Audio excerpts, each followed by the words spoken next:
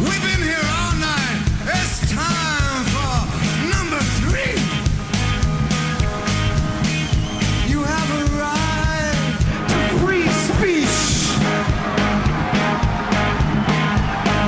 provided, of course, you're not dumb enough to actually try it. No, your rights, these are your rights. And there are people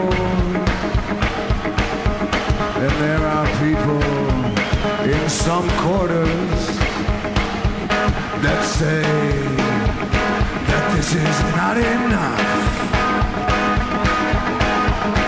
So get up and scream.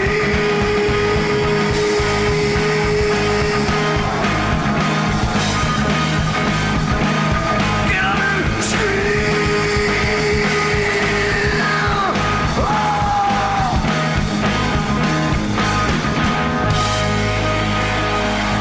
And welcome to the Weekly Review. It's Roman. Doing this a day early. Today it's Thursday, December 17th, 2015. I'll be out of town for a little bit, so wanted to get this one in before I head out.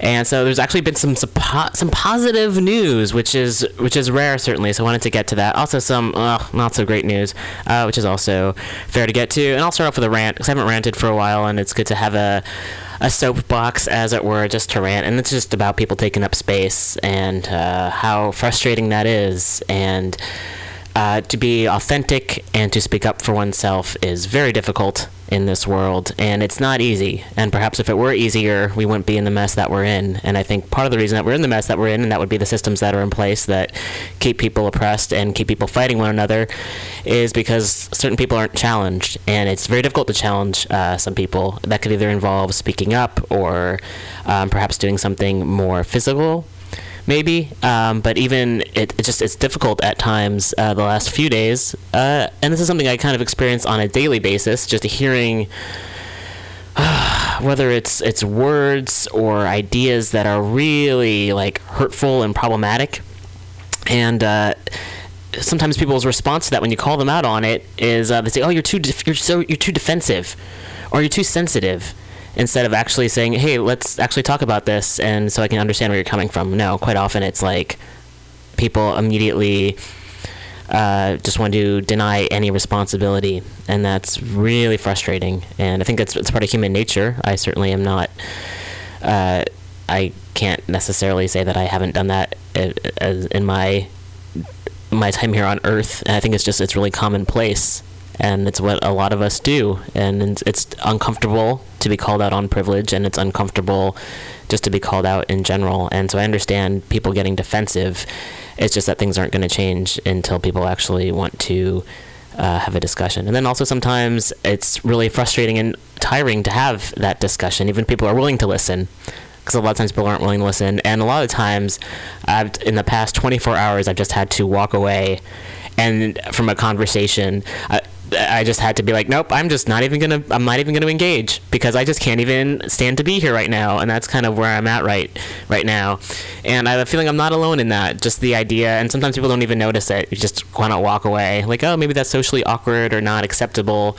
But I do believe in protecting oneself, and also, sometimes if I stay in a situation, I'm going to maybe say something or do something that I might regret, but that might be harmful to somebody else. So that's why I tend to leave situations. Although sometimes it's kind of difficult too, because sometimes maybe you're sitting in a place and you don't have easy access to the exit. That's happened to me quite a bit. In certain situations, depending on the seating, you might be like, oh my gosh, I need to get out of here.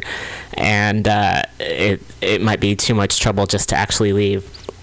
So that happens as well, and I thought that was just worth talking about. And I feel a lot better because I know I'm not alone in that, and the fact that it's happened to me it has happened at least twice in the past 24 hours, less than 24 hours, says a lot, I think. And I am someone who I feel I'm definitely very privileged in a lot of ways. So if I'm experiencing this discomfort, imagine what's happening for everyone else. So I guess we'll get started with the news. Yes. So as promised, we have some positive news stories. We'll maybe do like a bookend of positive and then some in the middle, and But there's some great quotes from Rod Serling. I'm pretty non-materialistic, and I don't have too many things, but I still like to get rid of things. And there's very few material items overall in the grand scheme of things as far as materialistic Americanism. Americanism? That's not a word. Maybe it is. No. Anyway, in our culture, there's very much this emphasis on buying and things and keeping things as if the things that we have or quote unquote own, although ownership is a whole idea that can be deconstructed, somehow makes us better people or makes us better than others, or it somehow is supposed to represent us or stand. It's somehow supposed to substitute, I guess, our inner being or perhaps our actions, and I don't really disagree. I don't agree with that. I don't know why I said disagree, but anyway. So I guess maybe the idea is what we do choose to hold on to. So long story short, I went to the Rod Serling convention in LA. Oh my goodness, a year and a half ago, 2 years ago, 1 year ago. I can't keep track anymore. 2013. That's it. So yeah, geez, 2 years ago. And there's quotes, Rod Serling quotes on right-wing extremism from the Rod Serling papers at the Wisconsin Historical Society. Maybe I'll start off with that because I have it in my hands right now. So I'll start off with that. And then I'll go into some super great news. I don't, this is not a typical news program where sometimes on the news it's find out what in your kitchen might kill you, and it could be of course anything, where it's you have to keep on listening or keep on watching so they can put in more advertisements. We don't have advertisements here, we just don't. And I do this program because I feel I have a duty to, and why not? And there's a lack of truth and a lack of transparency and a lack of people. And also, if you're murdered by police or murdered by someone else, you don't have a chance to tell your side of the story. So the very least those of us who are living can do is try to speak up for those whose lives have been taken from them. So that's part of it's just it's an ongoing theme. Obviously, it doesn't have to be that specific. However, that's what happens a lot, and that's what's happening right now. It happens here in the city. It's not even, it's happening elsewhere. It's happening right here in the city. So people need to be held accountable. So we'll get into that. But point being, I was going to start off with a positive story. But you know what? We'll get to that after I read these quotes, which are haunting. And they're here. My point being, non-materialistic. I was going through some papers and I found this handout I got at the Rod Serling convention, which was awesome, and I thought that was really important and worth sharing. And also just to see that these ideas from the 1960s are very still applicable to what's going on today in the world. So that'll be going into another story that I'll read a little bit later. But the first story I was going to get to eventually was that the Board of Supervisors here in San Francisco unanimously voted to not build a new jail in San Francisco, which is great news and surprising at that. I'm definitely a cynic. I'm a hopeful cynic. I'm optimistic cynic, but still a cynic nonetheless. Maybe I'm naive. The fact that they all decided not to build a new jail is really great news for many, many, many people, and that makes me very hopeful. So we're getting into that with some quotes from David Campos and London Breed, and that's just some really good news. So starting off with Rod Serling quotes on right-wing extremism from the Rod Serling papers at the Wisconsin Historical Society. Sending the extremists to the cornfield, Rod Serling's crusade against radical conservatism by Mark Bolton, and this is from Westminster College. And here are some quotes here. Bias, hate, inequality are specters that have haunted us in other times. What is appallingly different in this 1964 year of our Lord is the strange and apparent respectability which somehow clothes these forces of discrimination and intolerance. Where once a German-American Bund, a Silver Shirt, a William Dudley Pelley, a Gerald L.K. Smith were harmless, insane, and discontinued microbes, the things they believed in, the goals they sought, the causes they espoused, are now integral parts of the John Birch Society, the White Citizens Council, and, if you will forgive me, God help us, a strong element of the Republican Party. We are now witness to an overt and predatory attempt to make the kind of insanity a part of the government of the United States. So this quote's from 1964. And if anything, it's definitely gotten even worse. So he definitely was seeing into the future, almost unfortunately for us.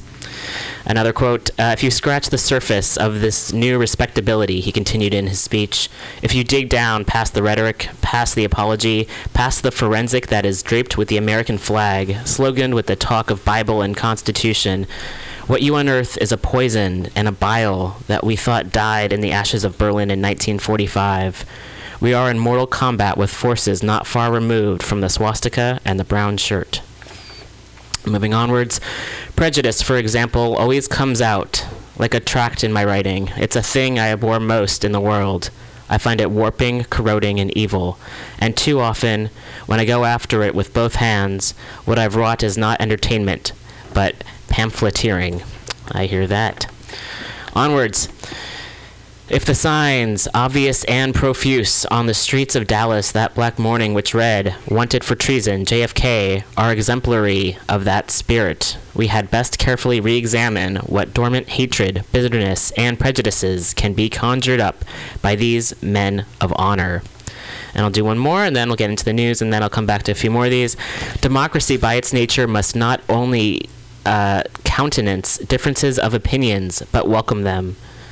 We have need in this country for an enlightened, watchful, and articulate opposition. We have no need for semi-secret societies who are absolute, dictatorial, and would substitute a rule of law and reason with an indiscriminate assault on the institutions of this republic that should and must be held sacrosanct. It was for this principle that a martyred young president laid down his life, the voices of hatred, discord, and divisiveness notwithstanding. So, 1964, let's see, that's the right 36 plus 15, that's 51 years ago.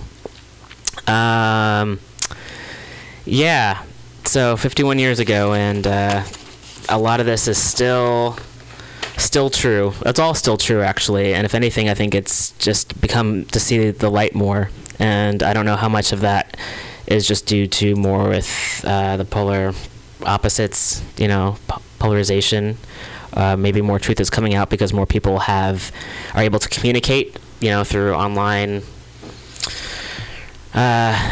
resources or what have you, to share more information, so less things can remain hidden.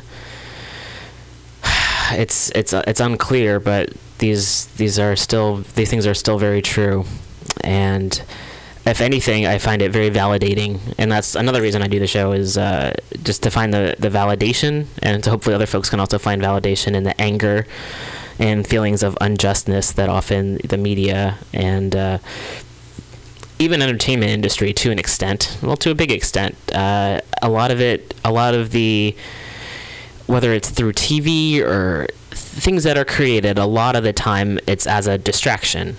There's definitely, don't get me wrong, I love, watching movies, and I love to zone out, and there's some work out there that's incredible and is intelligent and has emotional resonance and says something and is political, but that's not the majority. I think that's safe to say. I think it's safe to say that the majority of the quote-unquote work that's out there, and whether that be stories or things on the internet, just things to focus on, don't really reflect back what society is. A lot of it's smoke and mirrors, and a lot of putting other people down, which I don't like, especially in comedy.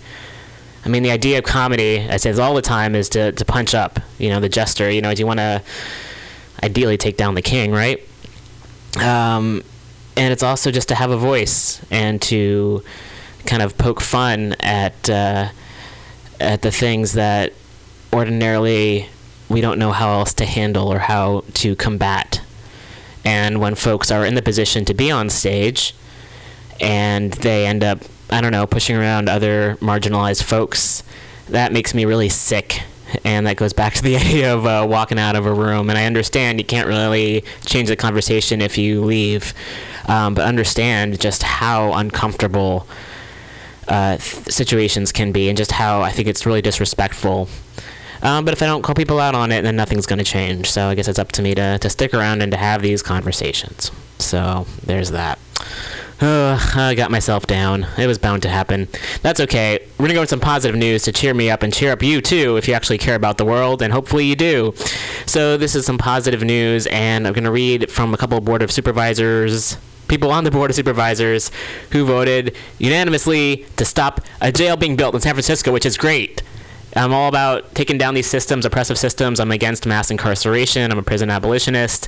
And the best way first thing you got to do is you got to stop it from happening and stop it from continuing to happen before we can, tear these institutions down. Although I'd say let's get to it even faster than that. But this is great. This is so great. So London Breed wrote on her Facebook, as a supervisor and a member of the city's capital planning committee, I have been working on the issues of a new jail all year. Professionally, this is an issue I take very seriously, but honestly, it's personal to me. My brother spent years in 850 Bryant. This was never an issue I could take lightly. 850 Bryant needs to come down, but more than a building, we need to tear down the system of mass incarceration it represents. I'm not going to support another standalone jail to continue locking up African Americans and Latinos in the city. Today, I made a series of motions to reject the $300 million jail, and the board unanimously supported me. Then, I introduced a resolution urging the Director of Public Health and the Sheriff to convene a working group to plan for the permanent closure of county jails 3 and 4 and for investments in new mental health facilities and current jail retrofits needed to uphold public safety and better serve at-risk individuals. We can do better. We will do better. Oh, wow. An elected official doing the right thing.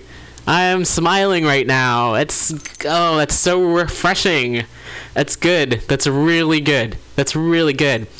And David Campos adds, today was a historic vote for San Francisco and for California. The San Francisco Board of Supervisors just unanimously voted to reject the proposed $240 million jail project. The board also made a commitment to invest in expanding alternatives to incarceration and community-based mental health programs, rather than continue investing in a system that we know to be harmful and ineffective. That makes me super happy to hear. So, with that being said, I'm going to play some songs. There's a theme today on the show, there always is, and that's people in positions of power who abuse their authority and make life shitty for everyone else. Some of these people are police officers. They're law enforcement. So, some of the songs we'll be playing today will be dealing with police brutality.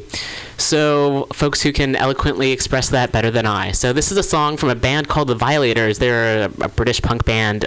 This is from the early 80s, and this is called Summer of 81. And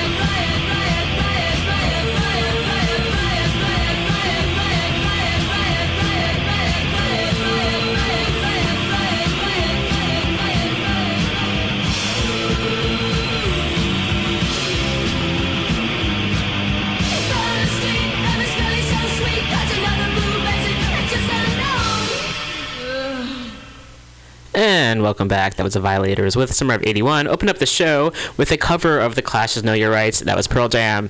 Know Your Rights is a great song, and that was a nice cover I found. Anyway, moving onwards. So we got some news here, and the other day, I went to the DMV, which it doesn't have to happen, I guess, but while living in the state, one doesn't have to, but have identification cards and whatnot. So anyway, I got my driver's license renewed, which might come as a shock to anyone who knows me even remotely well, because I haven't driven in over 10 years. I have a long-standing anger towards the automobile industry, and I also feel like cars have been forced upon consumers and people in our country. We don't need more drivers. That's what I'm saying. We don't need more drivers, and if more money and energy and time had been put into public transportation and in bicycling, there wouldn't be the need for so many people to drive. And I think there's still not the need for people to drive. However, the way the automobile industry has worked, they've made it so that it's one of the main modes of transportation, and it's a huge industry, and it's bad for the environment. The auto workers I know haven't been treated well. There's a whole long line, and it's also just keeps people separate. If you've ever hitchhiked and you've been on the side of the road and you see all these cars passing by and see how many people are driving alone, ooh, that says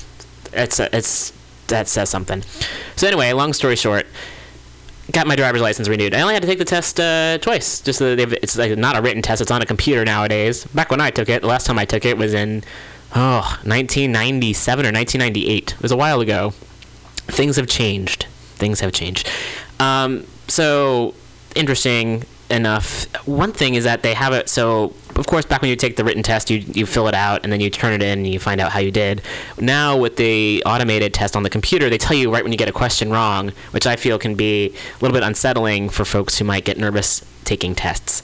However, long story short, passed, taking it after the second time, got it, which was great. And however, what took more time and was more frustrating was actually filling out the paperwork and the bureaucracy behind it. And that, of course, had to go back to the gender question. Now, one state says I'm male, one state says I'm female, and I could change it here. You can guess which states. I think it's just hilarious and just shows how ridiculous it is that people who don't know me somehow have some authority over which box I should, check off, and also that I would need to bring in a note. And things are definitely getting better. I know in California now you no longer have to have surgery in order to prove, whatever gender you say you are. However, I just am all for eliminating boxes altogether, so you don't have to check off a gender. It doesn't matter. It shouldn't matter at all.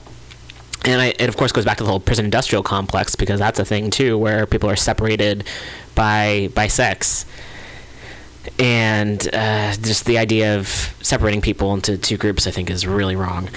And anyway, so I always have these conversations with people at the DMV, people who work there, and some are friendlier than others, and it usually ends with me saying, I'm not angry at you, I'm just frustrated with the system, which I feel I'm trying to take that approach in most aspects of my life, because I do get frustrated, I do get angry, and there's lots to be angry about.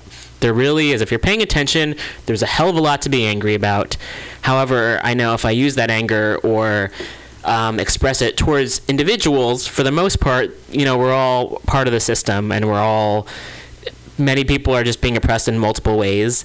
And if I end up pushing people around in my life or saying something, even like all these microaggressions, that's not gonna, someone pushes me around, I know I'm much more likely to push someone else around. And if I feel that anger in me, I need to learn how to deal with this. I don't know how this radio show became public therapy hour, but I'm feeling that a lot of what I'm saying rings true with a lot of people, so I'm going to continue talking. Point being is that if I take it out on an individual, unless that person is actively harming me, actively and intentionally harming me, that's not going to help any.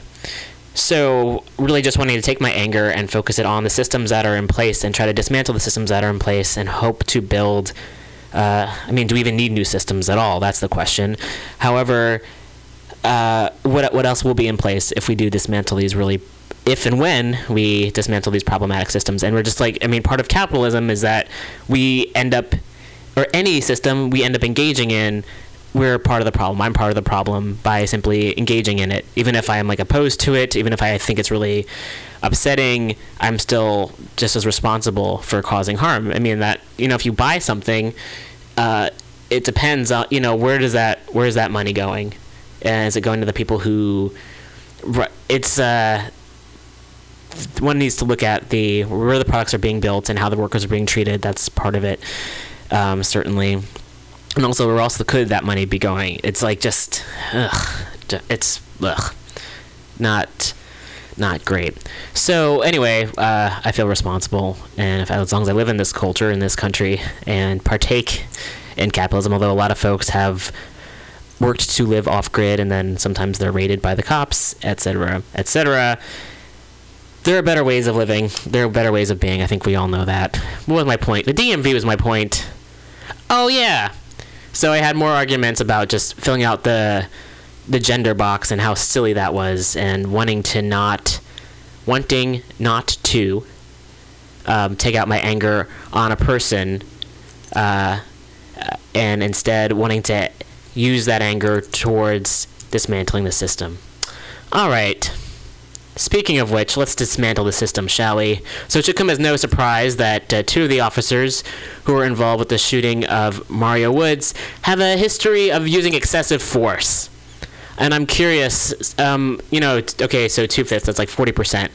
I would say that's a safe bet for certain people in law enforcement. I mean, prove me wrong, and cops come forward. Everyone's always talking about the good cops, and so where are all those whistleblower cops out there then? If people really believe that the majority are good, then I'd like to see them. That's all. I don't think that's asking for too much. Call out your comrades who are using excessive force. Call them out and stop them. Let's do that then. So, that's how I got to the story. So anyway, I went in to take the test, and I didn't know how many questions there were because it was on a screen. And then I got 4 wrong. I didn't know about how many, but I was doing well. And then I got 4 wrong, and then after the 4th, it was like, you have failed the test. And I was like, okay. So I went up to the person working at the DMV, and she's like, oh, you can come back in 10, 15 minutes, and she gave me a booklet to review the specifics, because in case I'm pulling a tractor trailer, I need to know how fast I should go, which I don't ever see myself doing. Anyway, long story short, I went out, and there was an examiner, the San Francisco Examiner newspaper holder, and on the headline, a huge headline on the front page, was just this: Mario Woods killing 2 of 5 officers involved previously accused of excessive force. And the fact that a mainstream media news outlet, that the newspaper was covering it, and they were talking about it, I thought was good news. It's the fact that this has been a part of our history is, of course, terrible news. However, it being brought to light and people actually commenting on it and looking into the history of it and perhaps holding these people accountable, so perhaps this will never happen again, ideally, is a good thing. So that's where I found out about this, looking at the newspaper of all places. Okay. 2 of the 5 San Francisco police officers involved in the fatal shooting of Mario Woods earlier this month have allegedly used excessive force in the past, according to court records. Nicholas Cuevas, one of the officers who opened fire at Woods, allegedly shot 2 men in the back in 2009. Charles August, another officer involved in Woods' killing, is the subject of a federal civil rights case for allegedly beating a man in the Bayview until his ankle broke in 2013. Woods, 26, was armed with a kitchen knife that he allegedly used in a nearby stabbing when officers found him in the Bayview. Videos appeared to show Woods trying to walk away from the officers when they fired at him, leaving his body with some 20 gunshot wounds, and I've heard up to 30, the 30 casings on the ground. Attorneys for his family said the names of the 5 officers who fired their guns in the December 2nd shooting were released on Friday in a case that has garnered public outrage and pulled San Francisco police practices into the national debate about police brutality. The other officers who shot at Woods were identified as Winston Cito, Antonio Santos, and Scott Phillips, police said. Cito once raised his gun at a suspect but didn't fire During an officer-involved shooting, Phillips has been with the department for less than a year. Santos graduated from the police academy around June 2008, while Phillips joined the department in January. It is unclear who opened fire first and which officers hit Woods. More details into the police shooting will emerge at the close of the 3 separate investigations. And Nicholas Cuevas allegedly fired his gun at 3 men in 2009 when he was an Antioch police officer, hitting 2 of them in the back, according to a federal lawsuit, which is still pending in court. Cuevas appears to have joined the department in 2011 as a lateral hire from Antioch. He was paid $166,799 in 2014. Fuck. Get paid to be a murderer here. Barry White and Demetrius Anderson allege in a 2011 federal civil rights lawsuit that Cuevas tried to kill them and another man, Gilbert Longsworth, in December of 2009. White has since been charged with the murder of 2 men in a San Francisco jewelry store in 2013. The lawsuit alleges Cuevas fired his weapon at the 3 men as they sat in a car with their hands in the air. Officer Nicholas Cuevas of the Antioch Police Department tried to brutally murder 3 African-American men, alleges the suit. The 3 men had come from a party where they had an altercation at the door when several partygoers came after the trio. Longsworth showed them a gun, which he put on the dashboard. After leaving the area and getting lost, an identified car pulled up behind them and shined a light into their car. No sirens were turned on, and the driver, Officer Cuevas, did not identify himself as a police officer, said the suit, but he did tell the 3 to put their hands up. The trio complied, and then Cuevas allegedly opened fire. Fearing for their lives and believing they were about to be killed in cold blood, plaintiffs and Mr. Longsworth exited the vehicle and started running, said the suit. As White ran, he was struck in the back with a bullet believed to have been fired by Cuevas, alleges the suit. After a brief pursuit, Anderson was caught soon after, and while on the ground, he was allegedly beaten by officers on the scene.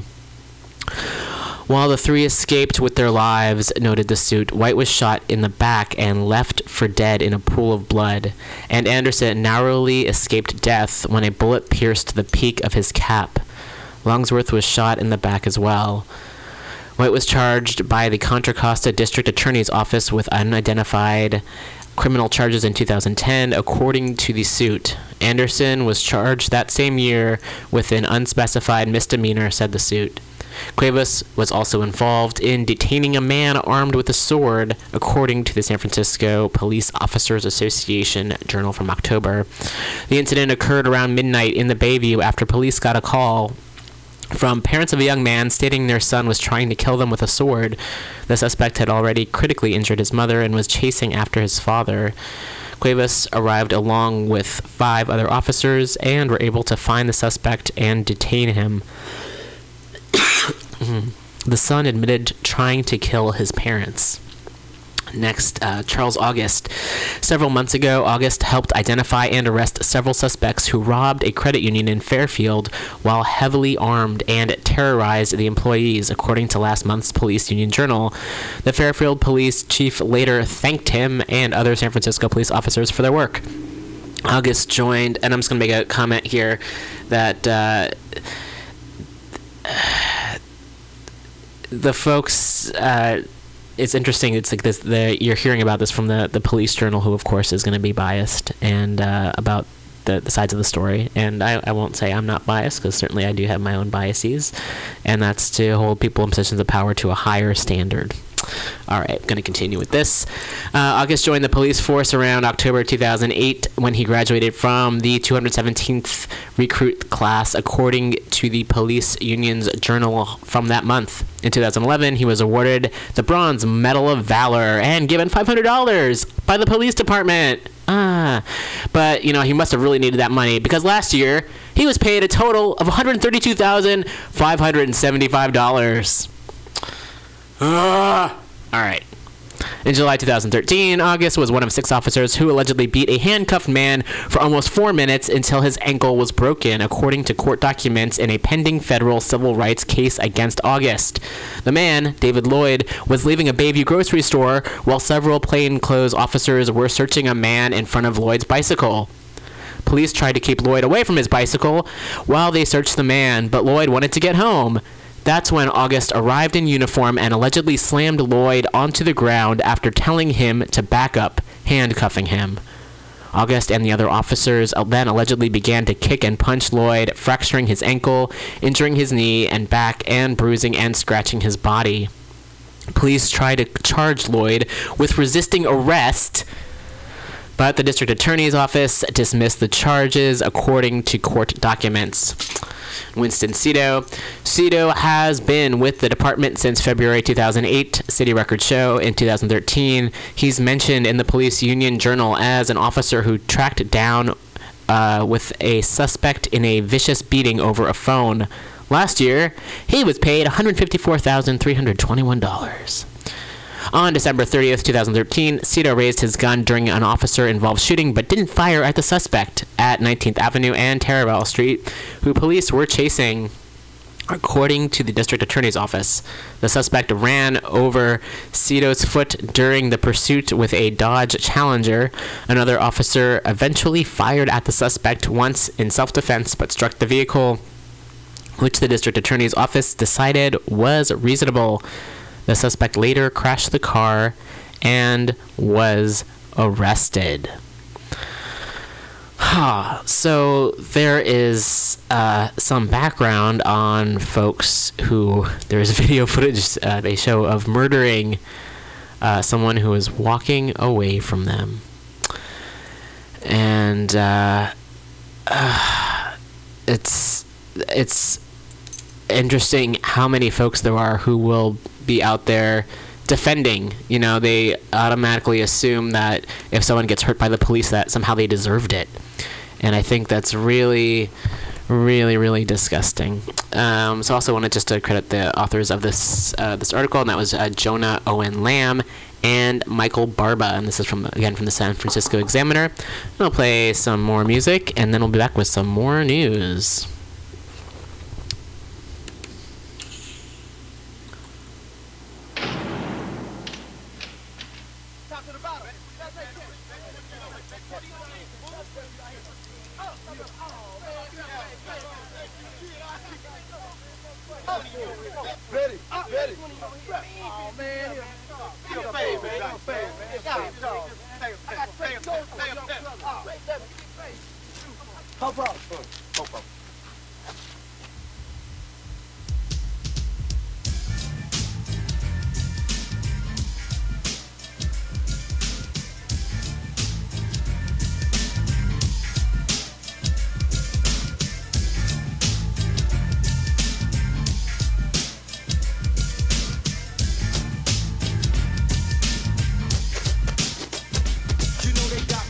In this prison of seclusion, happiness living on the streets is a delusion. Even a smooth criminal one day must get caught. Shot up or shot down with the bullet that he bought. 9mm kicking, thinking about what the street do to me. Cause they never taught peace in the black community. All we know is violence, do the job in silence. Walk the city streets like a rat pack of tyrants. Too many brothers daily headed for the big pen. Niggas coming out worse off than when they went in. Over the years I've done a lot of growing up. Get drunk, throwing up, cuffed up. Then I said I had enough. There must be another route, way out to money and fame. I changed my name, played a different game. Tired of being trapped in this vicious cycle. If one more cop harasses me, I just might go psycho. And when I get him, I hit him with a bum rush. Only a lunatic would like to see a skull crush. Yo, if you're smart, you really let me go G. But keep me cooped up in this ghetto and catch the Uzi. They got me trapped. They can't keep the black man down. They got me trapped. Nah, they can't keep the black man down. Trapped. They can't keep the black man down. Trapped. Nah, they can't keep the black man down. They got me trapped. Can barely walk the city streets without a cop harassing me, searching me, then asking my identity. Hands up, throw me up against the wall. Didn't do a thing at all. Telling you one day these suckers gotta fall. me on the concrete. Coppers tried to kill me, but they didn't know this was the wrong street. Bang, bang, count another casualty. But it's a cop who shot for his brutality. Who do you blame? It's a shame because the man slain, he got caught in the chains of his own gang. How can I feel guilty after all the things they did to me? Sweated me, hunted me, trapped in my own community. One day I'm gonna bust, blow up on this society. Why did you lie to me? I couldn't find a trace of equality. Worked me like a slave while they laid back. Homie, don't play that. It's time to let them suffer the payback. I'm trying to avoid physical contact. I can't hold back. It's time to attack, Jack. They got me trapped. They can't keep the black man down. You know they got me trapped. Nah, they can't keep the black man down. Trapped. They can't keep the black man down. They got me trapped. Nah, they can't keep the black man down. Now I'm trapped and walking from my getaway. All I need is a G and somewhere safe to stay. Can't use the phone, cause I'm sure someone's tapping in. Did it before, ain't scared to use my gat again. I look back in hindsight, the fight was irrelevant, but now he's the devil's friend. Too late to be telling him he shot first, and I'll be damned if I run away. Homie is done away. I should have put my gun away. I wasn't thinking, all I heard was the ridicule. Girlies was laughing too, saying, damn, homie, dissing you. Fired my weapon, started stepping in the hurricane. I got shot, so I dropped, feeling the burst of pain. Got to my feet, couldn't see nothing but bloody blood. Now I'm a fugitive to be hunted like a murderer. Ran through an alley, still looking for my getaway. Now I say free, or you'll be dead today. Trapped in a corner, dark and I couldn't see the light. Thoughts in my mind was the nine and a better life. What do I do? Live my life in a prison cell? I'd rather die than be trapped in a living hell. They got me trapped. They can't keep the black man down. They got me trapped. Nah, they can't keep the black man down. Trapped. They can't keep the black man You down. know they got me trapped. Nah, they can't keep the black man down.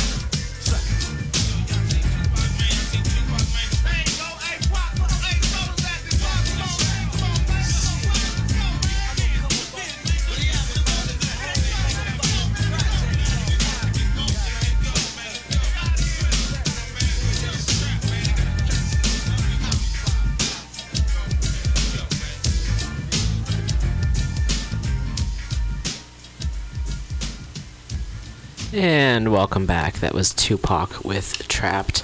So there's a couple more articles on police brutality that are in the Examiner recently. I encourage folks to go in and check them out. One is SFPD Sergeant on duty amid allegations of sexually harassing and threatening black suspects, and that was written by Michael Barba, and that came out today, early this morning. And there's another article from Joe Fitzgerald Rodriguez about how it's pretty terrible that so in the midst of all this, the shooting, people are calling on Chief Greg Sir to hold these officers accountable, and he's been like, no, they were defending themselves, even though the guy was walking away. And so Ed Lee has now said, oh yeah, let's give them tasers, because tasers are still fucking weapons. They're still weapons, and they can still be used to hurt people. However, there's this idea that, oh, they're, you know, less harmful than guns. So it's still, at the end of the day, it's like you're replacing guns with another weapon. Not even replacing them. If you were going to get rid of guns altogether and put in tasers, okay, but that's still not going to change necessarily the behavior. Maybe the outcome, fewer people would die. No, it's not going to change the behavior, and that's what people are really looking towards. So I also want to just direct folks to another article, and again, that's from the San Francisco Examiner by Joe Fitzgerald Rodriguez, and that came out December 8th. Shields for SFPD are not enough. Culture of killing must change. Put away your pom-poms. Silence your chairs. So I recommend folks go check that out. I'm going to read. There's just always a lot to get to. I have difficulty choosing exactly what stories to get to, and there's also so much, and then do I spend a lot of time on one topic or go to others? And I like doing a lot of different things that are going on and trying to find patterns and trying to connect everything, and just also there's so much that needs to be said. So that's why I'm directing folks to these other articles. And then I'm going to read a little bit from from Carl Dix, who's from the Stop Mass Incarceration Network. And this is from a speaking. He was speaking in Baltimore, so I wanted to read what he said at this event, and this also will encapsulate a little bit of a lot of everything that we're talking about. And that's the thing, is to find out how everything kind of works together and how to dismantle the system and to stand against it and see what we can do in our own ways. So Carl Dix of the Stop Mass Incarceration Network, and this was speaking in Baltimore after the indictment of the cops who killed Freddie Gray. Carl Dix says, "I want to start out with a chant.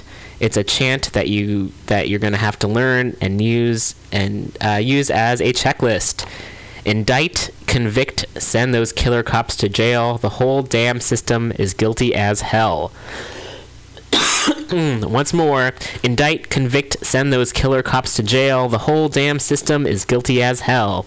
Okay, you gotta remember that, because they did indict those cops, right? But that's just one step. Let's talk about why they indicted those cops. This is not their system working. This is their system showing its fear of you. They saw you stand up. They saw you saying, "Not this time." They hear you saying, "No more." So they said, well, maybe we should indict, and maybe they'll go home, and maybe they'll forget about it, because I've seen it around a while. I have seen them a few times indict killer cops, but I haven't seen them convict too many killer cops. I have not seen killer cops go to jail. You gotta stay on the case like that. You gotta fight through to make this happen. That's a responsibility that you gotta take up. I'm gonna be working on it with you. I'm gonna be coming here. I'm gonna be telling people around the country to stand with you. But you got the ball on your shoulders. You gotta make that happen. So that's the checklist part. But what about the whole damn system is guilty as hell? I'm not kidding, sisters and brothers, because it's not just that cops kill us. They do. They are. But that's a concentration of an overall program of suppression that includes mass incarceration. That's why Cornel West and I formed the Stop Mass Incarceration Network, because they should not be warehousing our people in prison. And that's what they're doing, warehousing them in prison. And it's in their system that's doing it. They take the jobs out of the communities. They gear the education system to fail our youth. They got nothing for them except cops that patrol the neighborhoods like an occupying army. Except courts that railroad them into prison and treat them like permanent suspects, guilty until proven innocent, if they can survive to prove their innocence. So as we fight for justice for Freddie Gray, we gotta recognize that it's bigger than Freddie Gray. Look at the Stolen Lives poster. These are just some of the victims killed by the cops. But it's bigger still than that. There's 2 million people, mostly black and Latino people, that they warehouse in their prisons. And there's tens of millions of people who are being treated like permanent suspects, their lives caught up in this criminal injustice system. We need a movement standing up and saying this must stop as well, and you gotta be part of that as well. That's why we formed the Stop Mass Incarceration Network. But now we gotta ask a serious question. Why does this keep happening? How long are we gonna have to suffer this? And I will tell you, sisters and brothers, things do not have to be this way. We should live in a world where those who are entrusted with public security would sooner lose their own lives than kill or injure an innocent person. We should live in that kind of world. We should live in a world where women are treated as full human beings. That's right, the sisters are cheering on that, and the brothers should be cheering too, because this is real and important. Full human beings, not sex objects and punching bags. We should live in a world that protects the environment, not destroys it. To bring that world into being, I'm going to tell you, sisters and brothers, it's going to take revolution, nothing less.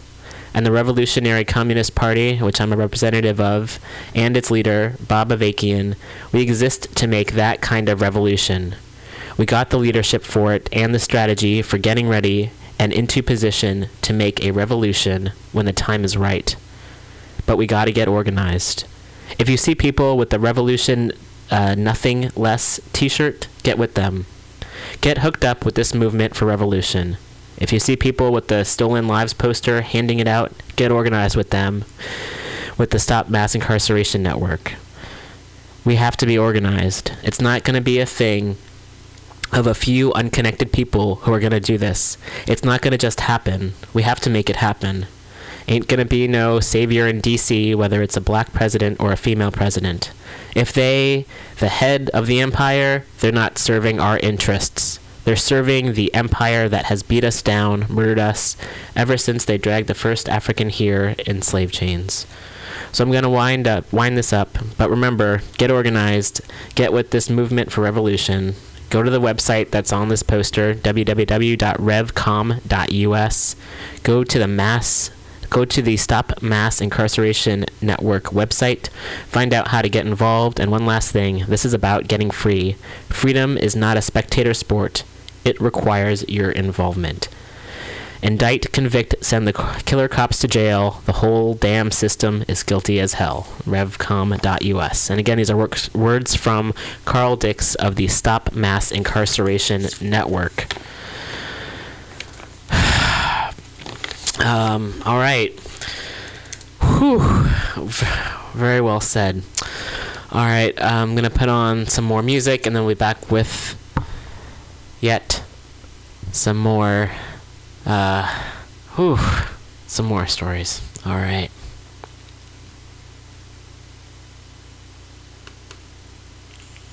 Well, we want to do a poem for one of our unfavored people, who's now the head of the Nixon campaign. He was formerly the Attorney General named John Mitchell. Nixon's campaign seems to be out, getting off on a rather hip foot after his trip to China in the name of peace, while they were killing people right across the street, so to speak, in North and South Vietnam. But no knock, the law in particular, was allegedly legislated for black people rather than, for their destruction. And it means simply that authorities and members of the police force no longer have to knock on your door before entering. They can now knock your door down. It's no knock.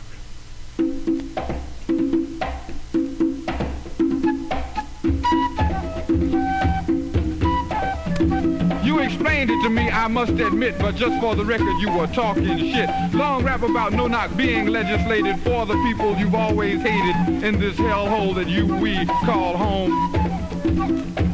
No knock, the man will say, to keep that man from beating his wife. No knock, the man will say, to protect people from themselves. No knocking, head rocking, into shocking, shooting, cussing, killing, crying, lying, and being white. No knock. No knocked on my brother Fred Hampton, bullet holes all over the place. No knocked on my brother Michael Harrison, jammed a shotgun against his skull. For my protection, who's gonna protect me from you? The likes of you, the nerve of you, to talk that shit face to face, your tomato-faced deadpan, your deadpan deadening another freedom plan. No knocking, head rocking, into shocking, shooting, cussing, killing, crying, lying, and being white. But if you'll tell your no-knocking lackeys, ha, no knock on my brother's head, no knock on my sister's head, no knock on my brother's head, no knock on my sister's head, and double lock your door, because soon someone may be no-knocking, ha, ha, for you. No knock. To be slipped into John Mitchell's suggestion box. All right, and that was Gil Scott-Heron with No Knock. Oh, moving along here, we have a story from Euronews, and that is UN experts find level of discrimination against women in U.S. shocking. As someone who spent 27 years of my life, I guess, being identified as, being read as, being socialized as female, this comes as no surprise. Also, if you haven't had that experience, if you listen to any of your female friends even speak about the daily goings-on of sexism and misogyny in this culture, it's fucking ridiculous. It is ridiculous. Again, one of the reasons I had to walk away from a conversation last night, someone said something, it was, I couldn't even, and I like to be able to be present and then to have a conversation and a discussion and to hold people accountable for their words, and sometimes things are so obscene and disgusting, and maybe even just confused. I think that's probably where some people just come from. It's either it's confused, and they don't mean to be offensive, or they're just repeating something they heard, or they're not really engaged in critical thinking. and there's so much misogyny. It's just so commonplace that it's like it's not questioned. A lot of men don't question it at all, and they take part in it. And then a lot of us who do want to challenge it, sometimes it's like, I totally understand, and I've experienced, sometimes I will engage, and then sometimes I just need to leave the premises, and I hate that, and working on that, really working on that. So for the folks out there who, not that one needs validation to even, maybe, I don't know, validation can be very, very helpful, but I think sometimes it's easy to feel like, is it just me, or are the cards stacked against me, or are people's perceptions really oppressive and mean and hurtful? And then you have these studies done, so it feels kind of silly, because there's obviously enough personal accountability to say that people are not treated fairly, yet a lot of it's silenced. And I think for misogyny, it's really like, it's so pervasive in our culture that people just ignore it. And I think the media, a lot of the time, most of the time, makes it worse. And in some respects, some tiny respects, for a minute part of the population of women, for some women, it's getting a little bit better, but overall, not so much. And women are not portrayed very well in the media, in a lot of movies and TV, and in billboards and advertising, and it makes things worse. And then there's a whole thing with reproductive rights, right? Because it's easier to get gay married than it is to get an abortion in this country. So we're all the gay men arguing for women's rights. And of course, I've met some of the most misogynist people I've met have been gay men. That's another story for another time. Another stories for other times. Anyway, moving on. So I'll get to this story. The UN experts agree that the level of discrimination against women in the U.S. is shocking. And this comes from Euronews, and it's written by Dr. Stefan Garob. And this came out on December 14th. The discrimination against women in the United States is worse than in most developed countries, according to findings of a United Nations expert group.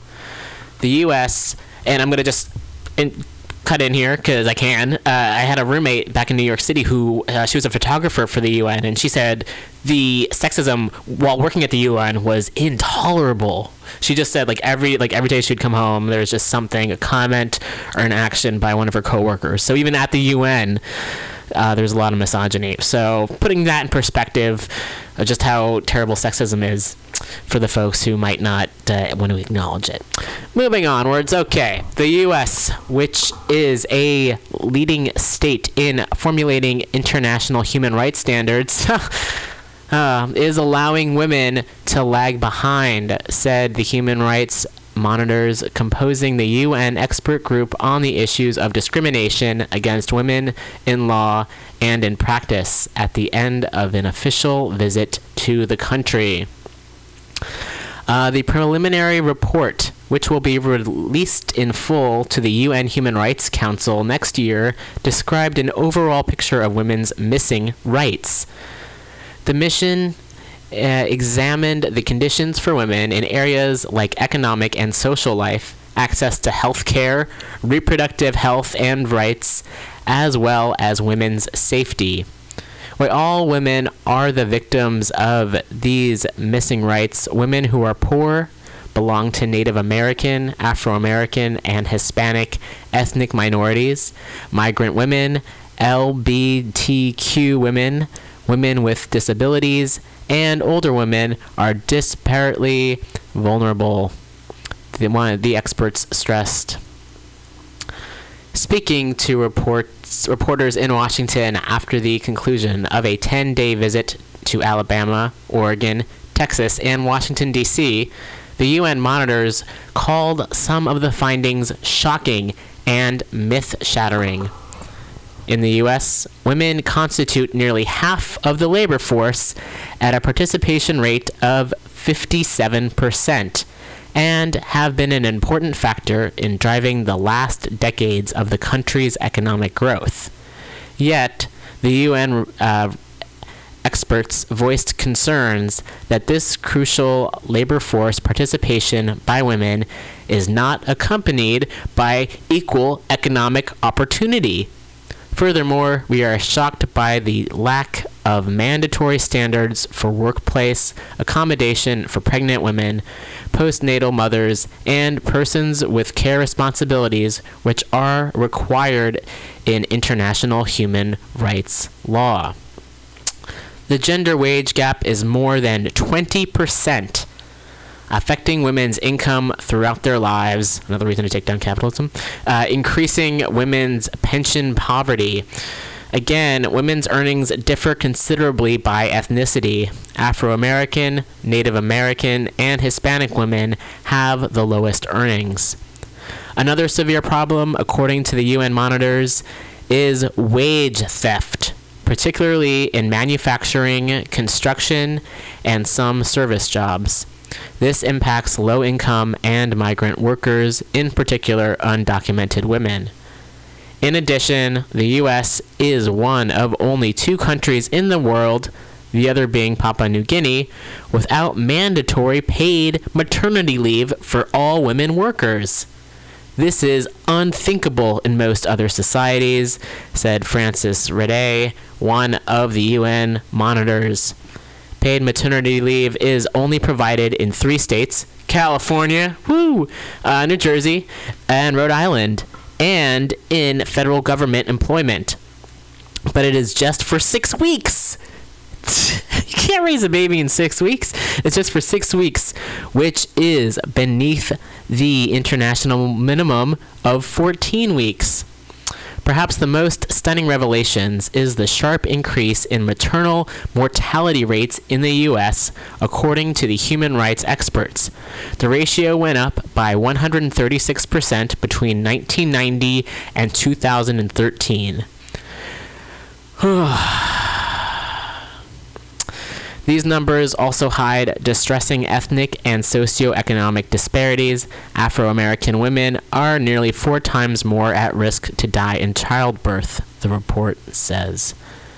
The expert group cautioned that U.S. women face ever-increasing obstacles to accessing reproductive health services, both as a result of legislative restrictions in many states and because of violent attacks on abortion clinic staff and patients. We witnessed the intimidation and harassment in our visit to clinics in Alabama and Texas, the expert said. Indeed, just before their arrival in the U.S., a gunman killed 3 people at a Planned Parenthood family planning center in Colorado.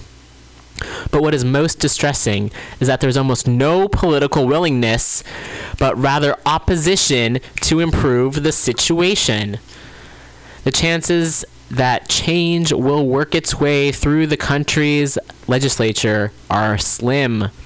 Women hold less than 20% of congressional seats, and their representation in state legislatures varies widely between 13% and 46%, with an average of just below 25%. This represents the highest level of legislative representation ever achieved by women in the U.S. However, it still places the country at only 72 in global ranking. Oh, good grief. All right. Well, with that, I'll play as I mentioned before, the theme of the day is police brutality. So, play a song written by and sung by a woman. This is Sinead O'Connor.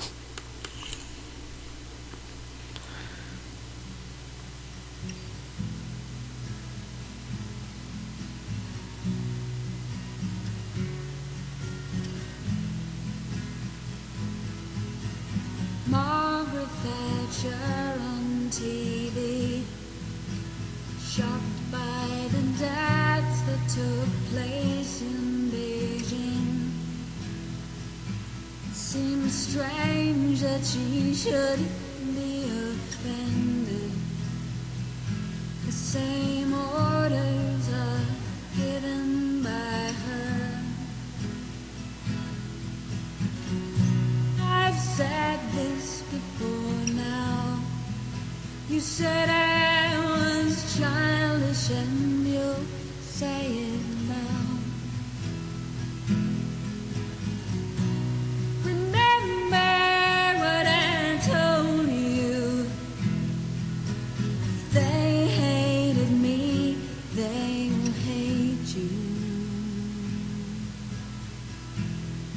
England's not the mythical land of Madame George and her roses. It's the home of police who kill black boys on mopeds. And I love my boy, and that's why I'm leaving. I don't want him to be aware that there's any such thing as grieving. Young mother down at Smithfield, 5 a.m. looking for food for her kids. In her arms she holds 3 cold babies, and the first word that I learned was please.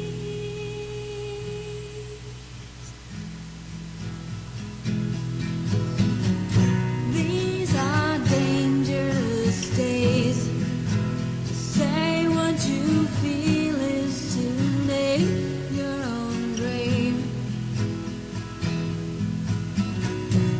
Remember what I told you. If you were of the world, they would love you. England's not the mythical land of Madame George and her roses. It's the home of police who kill black boys on mopeds. And I love my boy, and that's why I'm leaving. I don't want him to be aware that there's any such thing as grieving.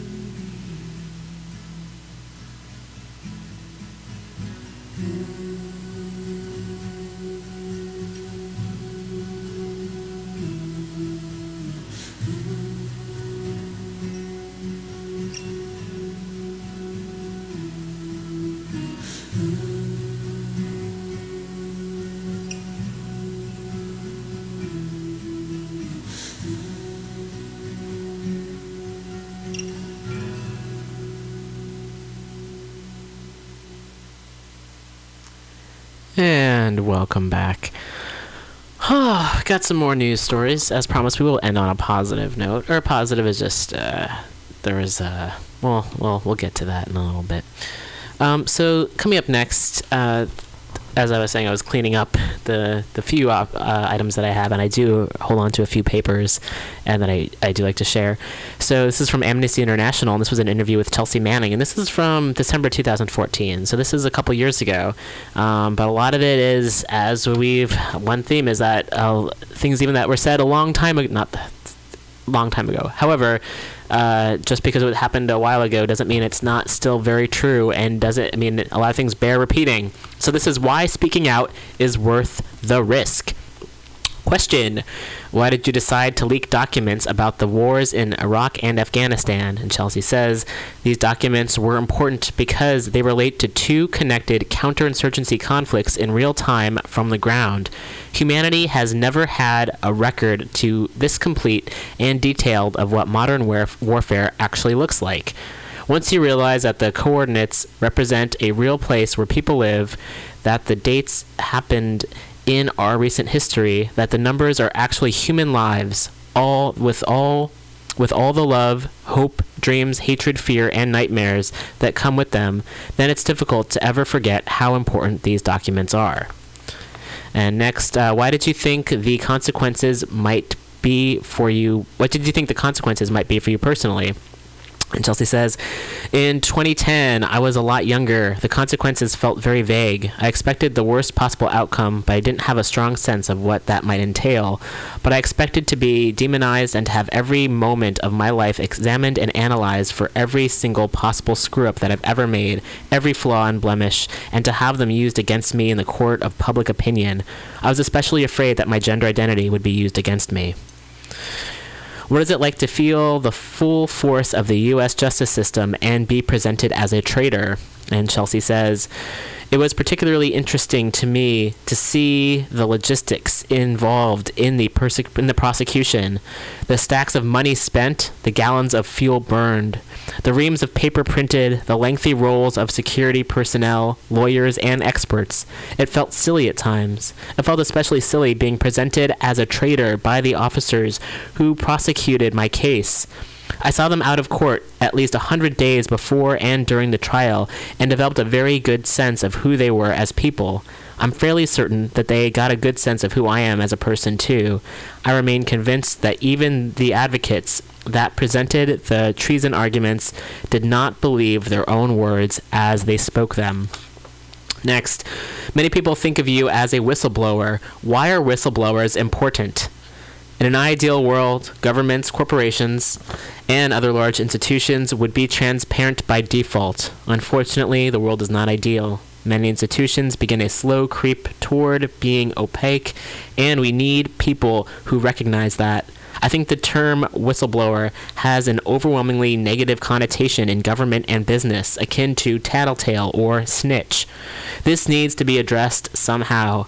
Very often, policies that supposedly protect such people are actually used to discredit them. And what would you say to somebody who is afraid to speak out against injustice? First, I would point out that life is precious. In Iraq in 2009 to 2010, life felt cheap. It became overwhelming to see the sheer number of people suffering and dying, and the learned indifference to it by everybody around me, including the Iraqis themselves. That really changed my perspective on my life and made me realize that speaking out about injustices is worth the risk. Second, in your life, you are rarely given the chance to make a difference. Every now and then, you do come across a significant choice. Do you really want to find yourself asking whether you could have done more 10, 20 years later? These are the kind of questions I didn't want to haunt me. And the last question, why did you choose this particular artwork to represent you? And there's a artwork that's not on this flyer, and we're on the radio, so I can't really show it. But Chelsea says, and I think it's a picture of her. Oh, yes. It's the closest representation of what I might look like if I was allowed to present and express myself the way I see fit. Even after I came out as a trans woman in 2013, I have not been able to express myself as a woman in public. So I worked with Alicia Neal, an artist in California, to sketch a realistic portrait that more accurately represents who I am. Unfortunately, with the current rules at military confinement facilities, it is very unlikely that I will have any photos taken until I am released, which, parole and clemency notwithstanding, might not be for another 2 decades. So there we go. There's reasons right there from the source of why speaking out is worth the risk, and we're certainly grateful that Chelsea did indeed speak out. So coming up next, I'm going to go to a story written by a comedian, Nato Green, and this was in the Examiner very recently, and I can see that where the title might make some folks uncomfortable, and I think that's all the more reason to read it, because it made me a little bit uncomfortable at first too, and then I read it, and I was really, very glad it was written, and it really pointed out a lot of important facts here, just in terms of people's behavior, and here in San Francisco especially, which I definitely think I understand the idea of getting it back to a sanctuary city, and I feel like that's really lost. Even as someone who has, been here for only a few years, even my times have been here prior to that, and from speaking to people who have been here for long periods of time, even in the last few years, it's changed dramatically. And it's such a shame to see a shift. It's not only the loss of the sense of sanctuary where people feel welcome and people can afford to live here, and like artists and teachers and elderly, etc. It's what that's replaced with. It's not just the fact that people have been evicted, but then it's been been replaced with, and I feel myself kind of, you kind of end up becoming like the people that you hang out with and the environment that you're in. One can't help but let that take over in a way, and I feel that in my own behavior. I don't know if it's just me getting older and maybe more jaded or unfriendly, certainly, but if you're out and about and you feel pushed around, or if you feel unwelcome in place, or I can only speak for myself, if I feel unwelcome in places, if I feel people are kind of snotty and snobby to me or putting me down or just won't even look me in the eye, I definitely try to make an effort of looking people in the eye, certainly. I would say if that's what one is around, it becomes really hard to break out of that. If that's the dominating culture, that's really hard to break out of. So I feel like it's a loss on two fronts. Well, it's a loss on many fronts. It's a loss on the fact that there's not just this place where everyone can kind of feel welcome and feel safe. And I don't want to look through rose-colored glasses, because I recognize that every city at every time has had its issues, certainly. But that seems to be a sense I've gotten from talking to a lot of people who have lived here for a really long period of time, is that that San Francisco is no longer here. There's not that sense, and the sense that I've gotten is just that it feels unfriendly.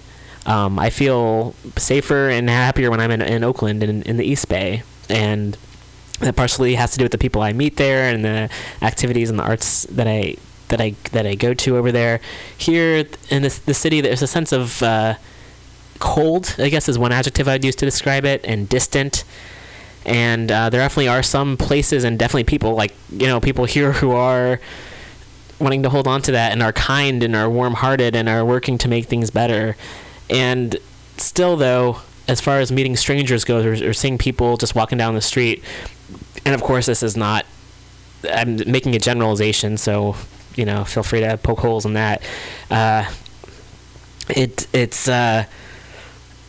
walk down some of these streets and it's like people don't look me in the face, and people are on their phones, and there's just this kind of sense of entitlement I feel, and there's that part of me that's upset by that, and then also not wanting to take on that behavior and to emulate that. And I think that's really important. One has to look at one's own behavior and not wanting to emulate this kind of Stockholm syndrome, where it's I'm surrounded by all these assholes, and then it's wait, am I becoming an asshole? Am I an asshole? Am I taking on their behaviors? Because that's not good. I don't want to do that at all. So I think that's really important, and that is going to lead up to our next story.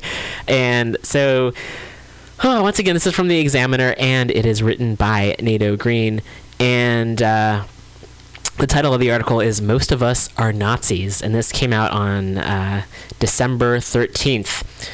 And underneath the title, there's a lot of talk on the internet that Donald Trump is the next Adolf Hitler. If that's true, then most of us are Nazis. All right, now listen to this. Keep an open mind, my friends. My Facebook feed lately is evenly split between Donald Trump, the police murder of Mario Woods in the Bayview, and the tardigrade gifts, as if the first two aren't separated at birth. I have met the enemy, and it is us, white San Francisco.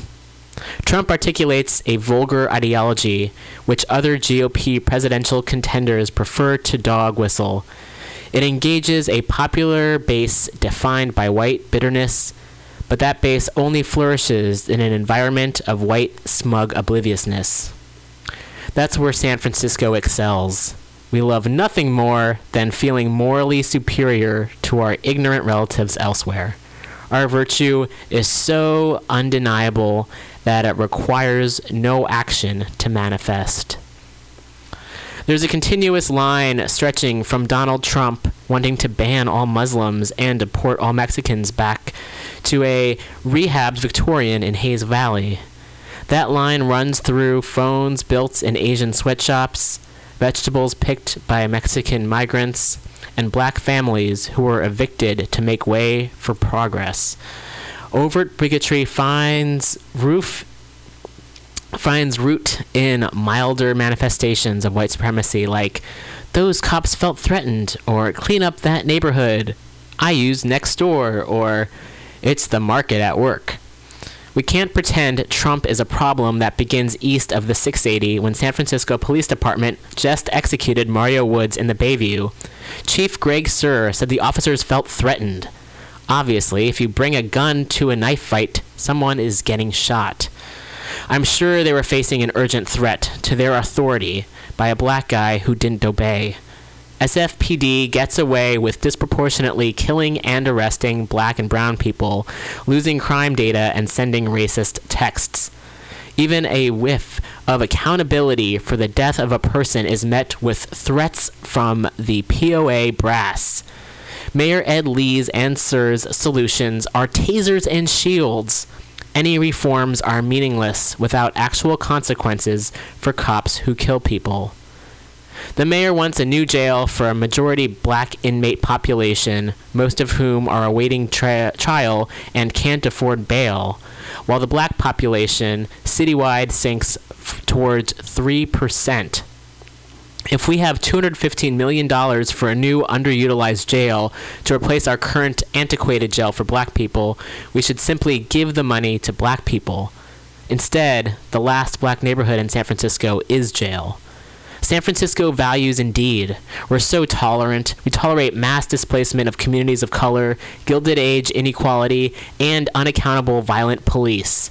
San Francisco is the velvet glove to the Republican iron fist. San Francisco even supplied the technology for Trump's ascendancy. He has 5.18 million followers on Twitter, our flagship local beneficiary of taxpayer subsidies. Twitter's clickbaitable empire is perched atop a decided lack of enthusiasm for discouraging harassment, death threats, and hate speech. Typical Twitter narcissist, he follows 48 people, 25 of whom are his employees. He is a Ouroboros, the self-devouring serpent. If even 3 million of his followers on Twitter are followers in real life, that may make Trump more popular in the U.S. than ISIS is in the Middle East. It's enough to destabilize our region. Thanks, Twitter tax break. The internet is buzzing with comparisons of Trump to Adolf Hitler. If we truly think we're in a proto-fascist moment like Germany in the 30s, and we're brutally honest, then most of us are Nazis. I know I said that Meter Maid was like Hitler, but I mean it this time. The implication is that we should resist the next Hitler. Nah. When Mein Trump arises, we won't join the French Resistance or the Warsaw Ghetto Uprising. We're not Schindler or Inglourious Bastards saving Jews and killing Nazis. Fascism doesn't need everyone to goose-step the Wehrmacht, merely not to rebel. We'll be hiding at home, Netflix and chilling, waiting for the storm to pass. As a city, right now, we find it effortless to ignore horrors inflicted on people of color mere blocks away. Why would we behave differently if in President Trump's America?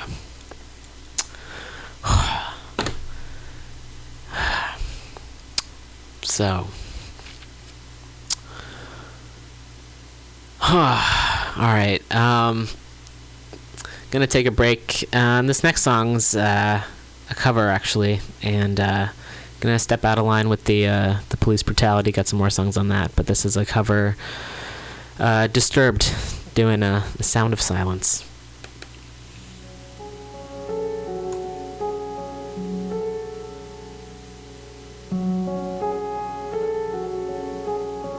Hello, darkness, my old friend. I've come to talk with you again, because a vision softly creeping left its seeds while I was sleeping, and the vision that was planted in my brain still remains within the sound of silence. In restless dreams I walked alone, narrow streets of cobblestone, neath the halo of a street lamp. I turned my collar to the cold and damp, when my eyes were stabbed by the flash of a neon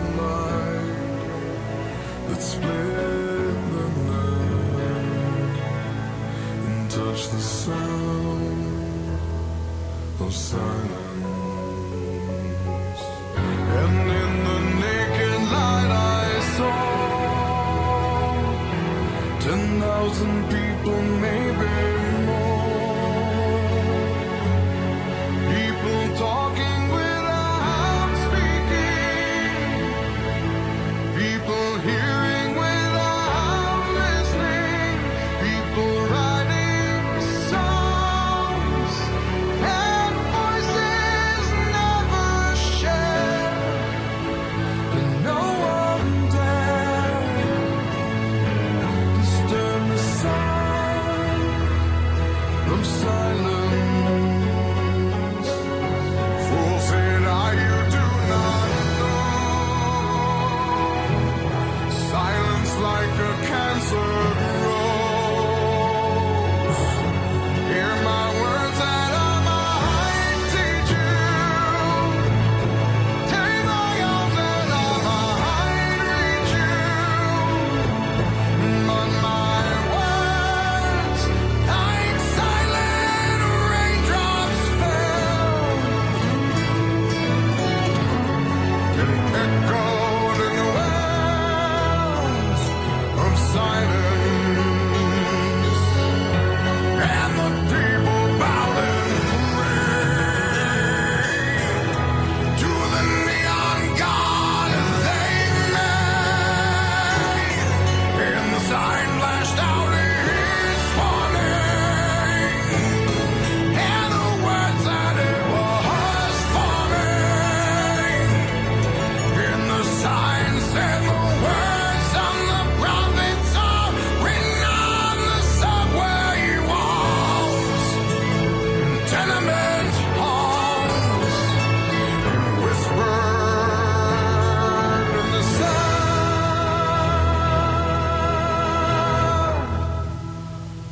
of silence.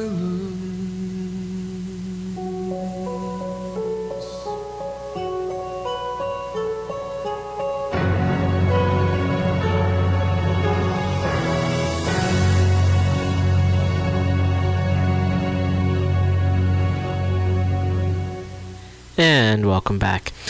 Again, that was Disturbed with a cover of Simon and Garfunkel's Sounds of Silence. So I talk about different, a lot of different stories here. I had an idea of how to introduce the story, and I have a lot of good friends that are librarians, and they're awesome people individually, and then also the fact that librarians are so necessary in our society. So here's a story going out to all the librarians out there fighting the good fight. This is from The Guardian, and this is written by Allison Flood, and this came out yesterday, Wednesday, December 16th. Librarians take legal battle against library closures to government. Department for Culture, Media, and Sport challenged over its failure to carry out legal duty of providing quality public library services. Shaking off their traditional reputation as lovers of peace and quiet, librarians are preparing to take a loud battle for Britain's libraries to the door of the Culture Secretary. The Chartered Institute of Library and Information Professionals, CILIP, C-I-L-I-P, is challenging the government over its failure to carry out their legal duty to the public and keep branches open. It is urging the government to abide by the 1964... couldn't have made that up. Interesting. Ooh, themes. 1964 Public Libraries and Museums Act, which states that the public has a statutory right to a quality public library service in the wake of cuts to hundreds of library services across the country. And I'm taking note here. When I immediately saw this headline, I assumed it was about the librarians here in the States. So I guess libraries, just to know that's happening in Britain too, it's not necessarily reassuring. However, we can take some action and be inspired by these folks. All right, continuing on. We've had enough.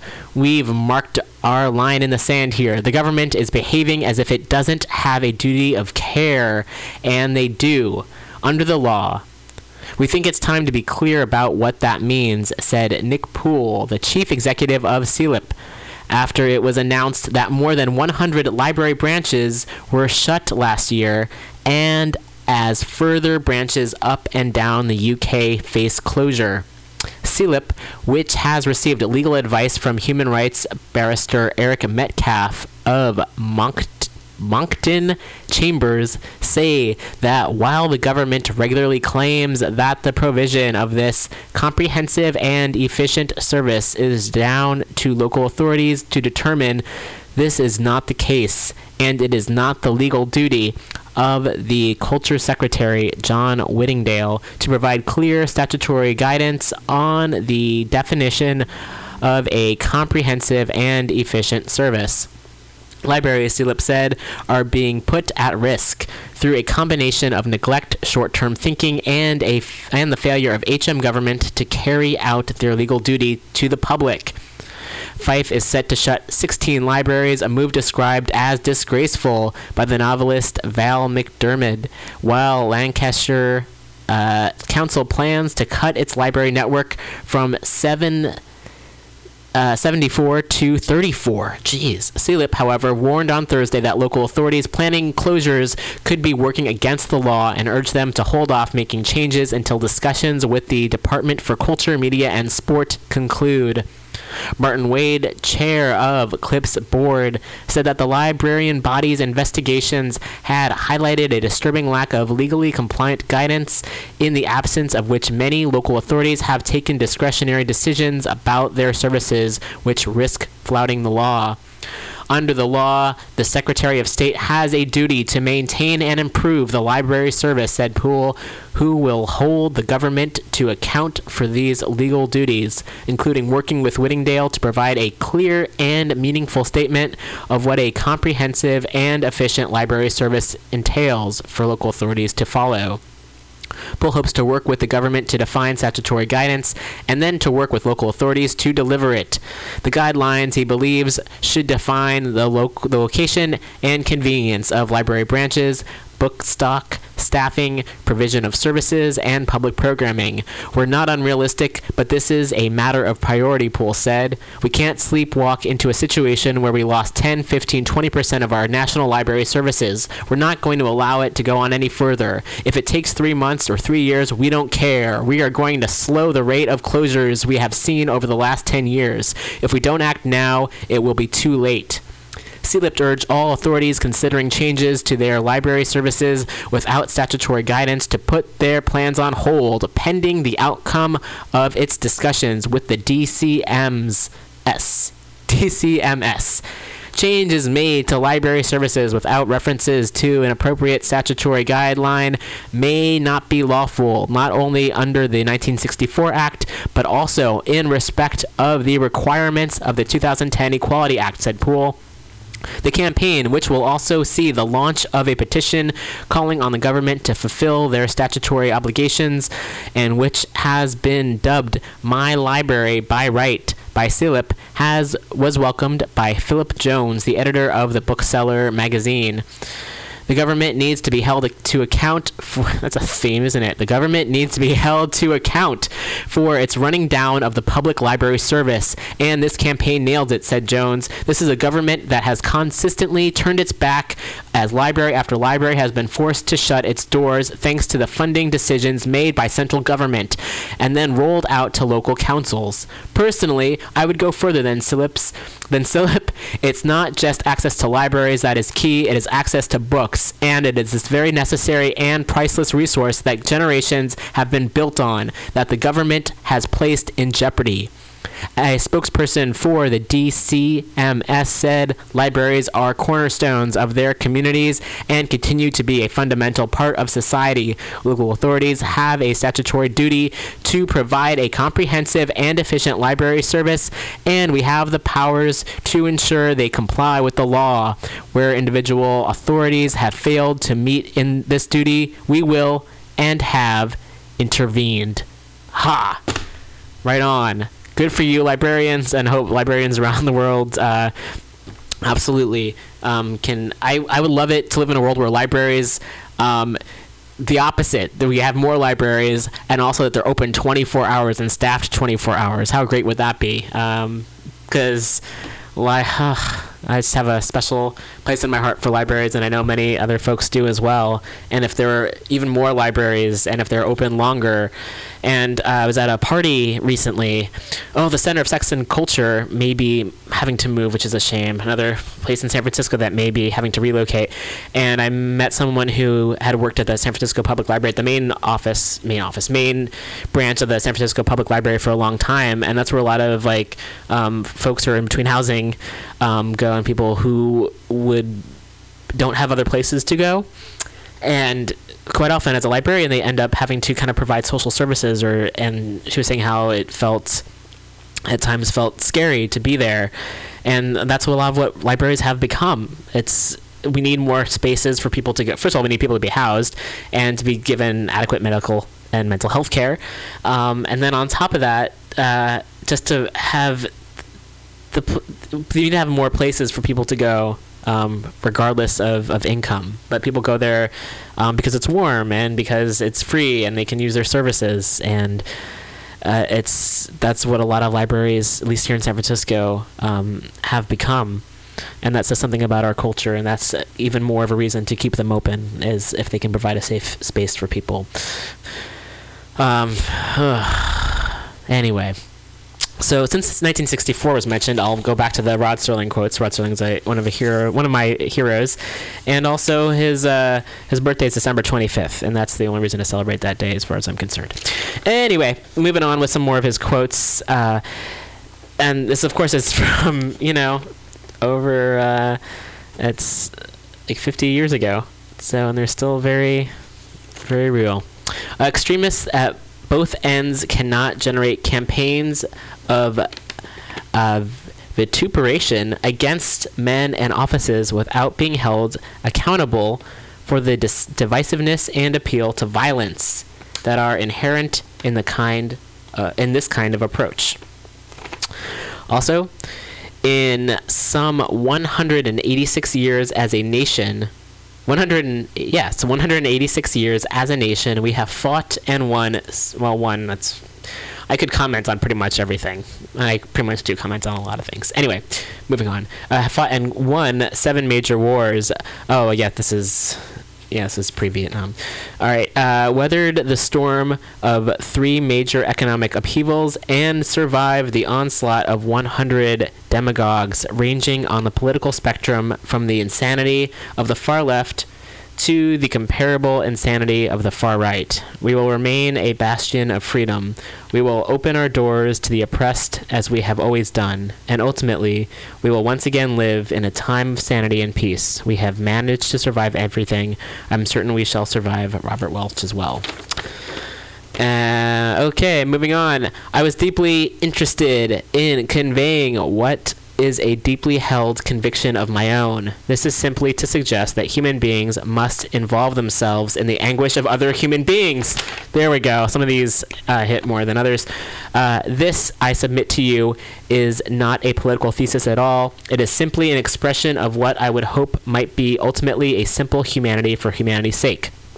Next, they cannot set up anti-communism as the single criteria for patriotism and then discount the fact that sitting in their parlor are the Ku Klux Klan, the American Nazi Party, every racist group in the United States, and not a few of some fascist orders that have scrabbled their way up from the sewers to a position of new respectability.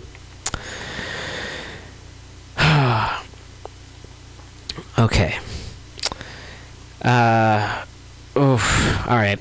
So, yes, that's all a lot. I didn't issue a trigger warning before the show, and apologies. I will belatedly do that.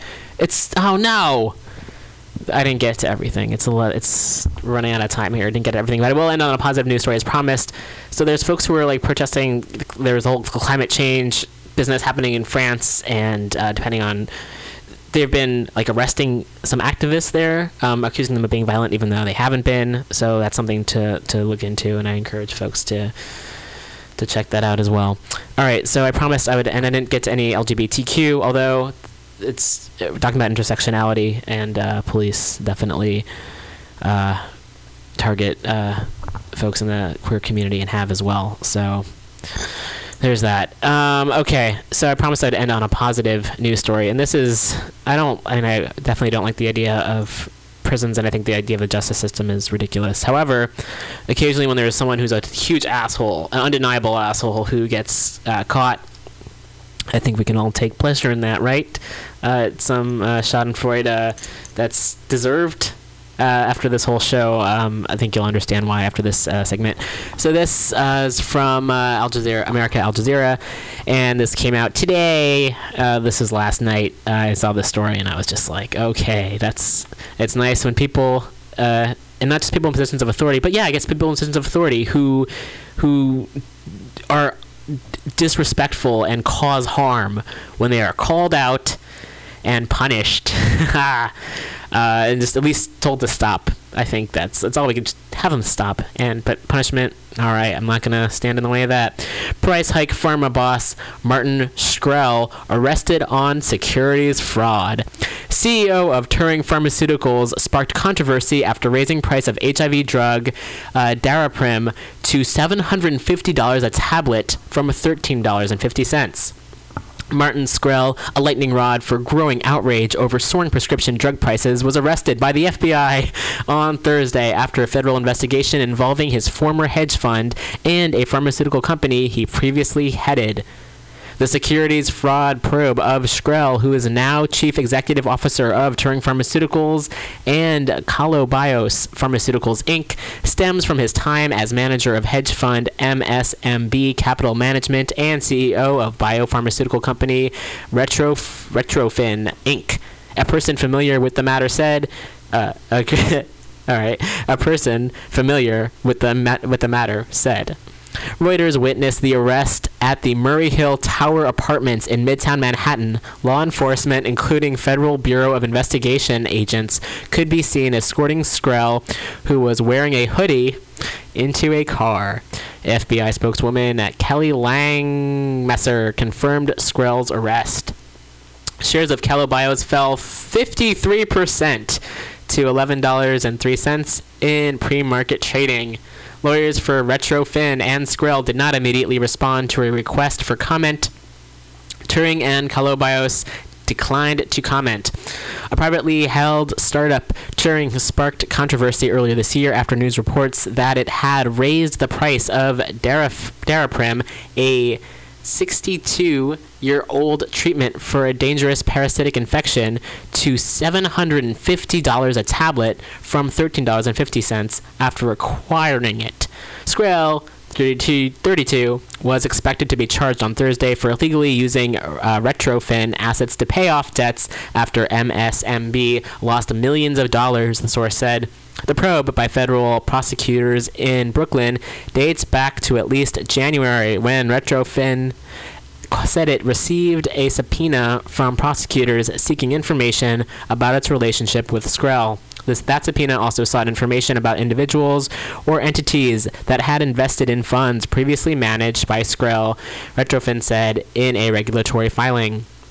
MSMB Capital Management also it's founded in 2009, and Skrell announced its closure in 2012. Retrofin was founded in 2012, and Skrell was its CEO until the company fired him in September 2014. Retrofin in August sued Skrell in federal court in Manhattan for $65 million, claiming he had used his control over Retrofin to enrich himself and pay off claims of investors in MSMB, which he had also defrauded. Skrell has denied the allegations.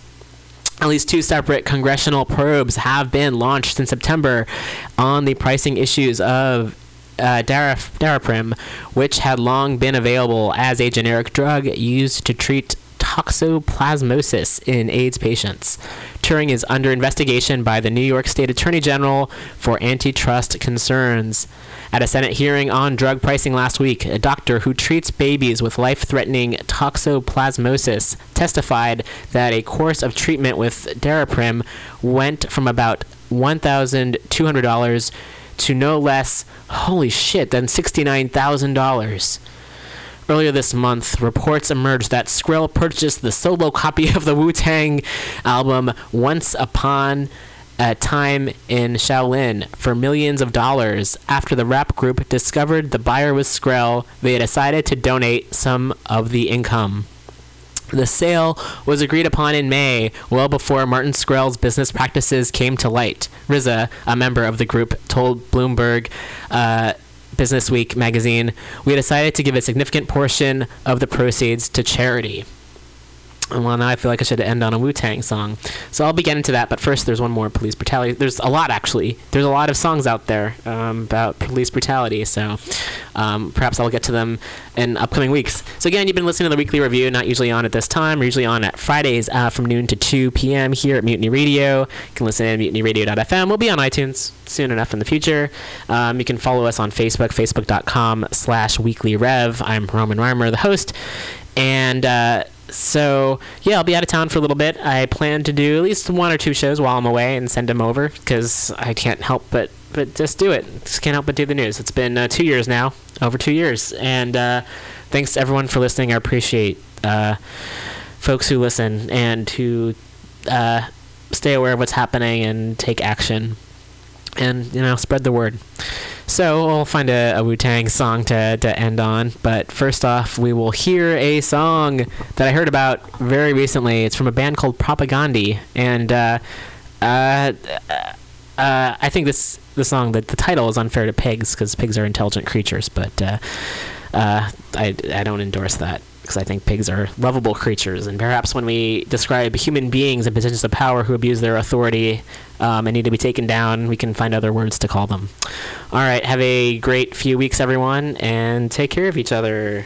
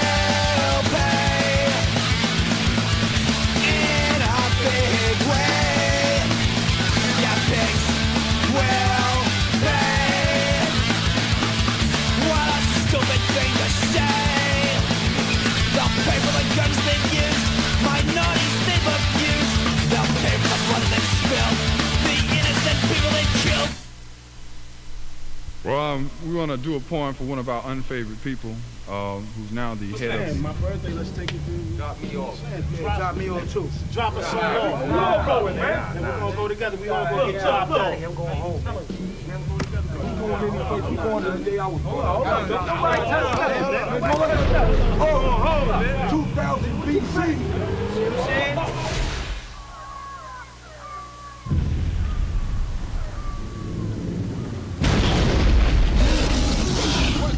2, so check this out. It's the jump off right now. I want everybody to put your work down, put your guns down, and report to the pit, the gravel pit. Leave your problems at home, leave your children at home. called Take It Back Underground. I be Bobby Boulders. Wu-Tang Clan on your mind one time. It's the jump off, so just jump off, my... Holocaust from the land of the lost. Behold the pale horse, off course. Follow me, Wu-Tang gotta be the best thing since African killer bees, Black Watch. On your radio, blowing out your watch. From Park Hill, the house on Haunted Hill. Every time you walk by, your back hit a chill. Let's Bill, who want to talk about skill. I spit like a to the grill. Elbow grease and elbow room. Baby play me, baby fall down, go boom. Party people gather round, count down to apocalypse. I'm the kid with the golden arms. And I'm my don't front. You had it for a minute, but it seemed like a month. Now I'm choking, smoking, hoping I don't croaking from.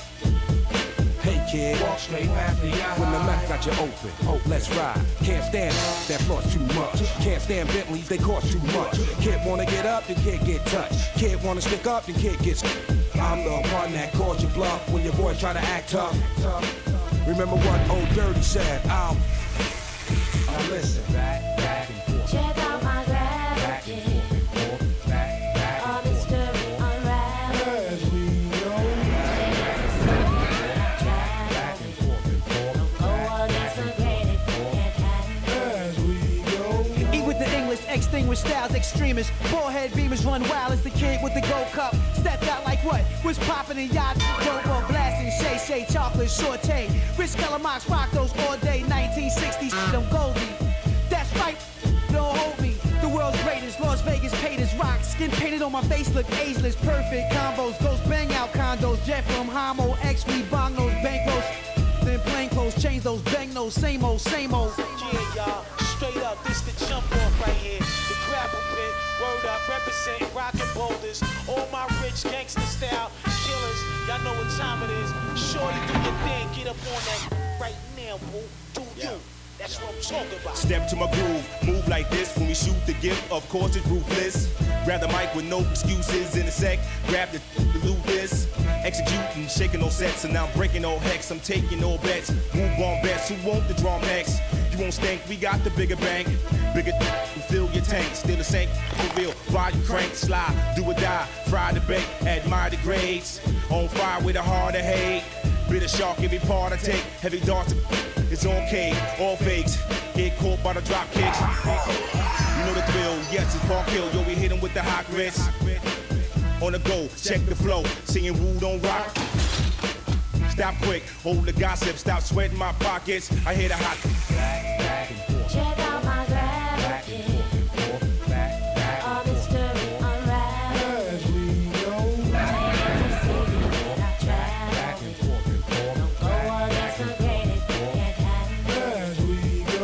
Back and You don't have to move my mountain. Just give me the strength to climb. Lord, don't take away my summer life. Just leave me alone.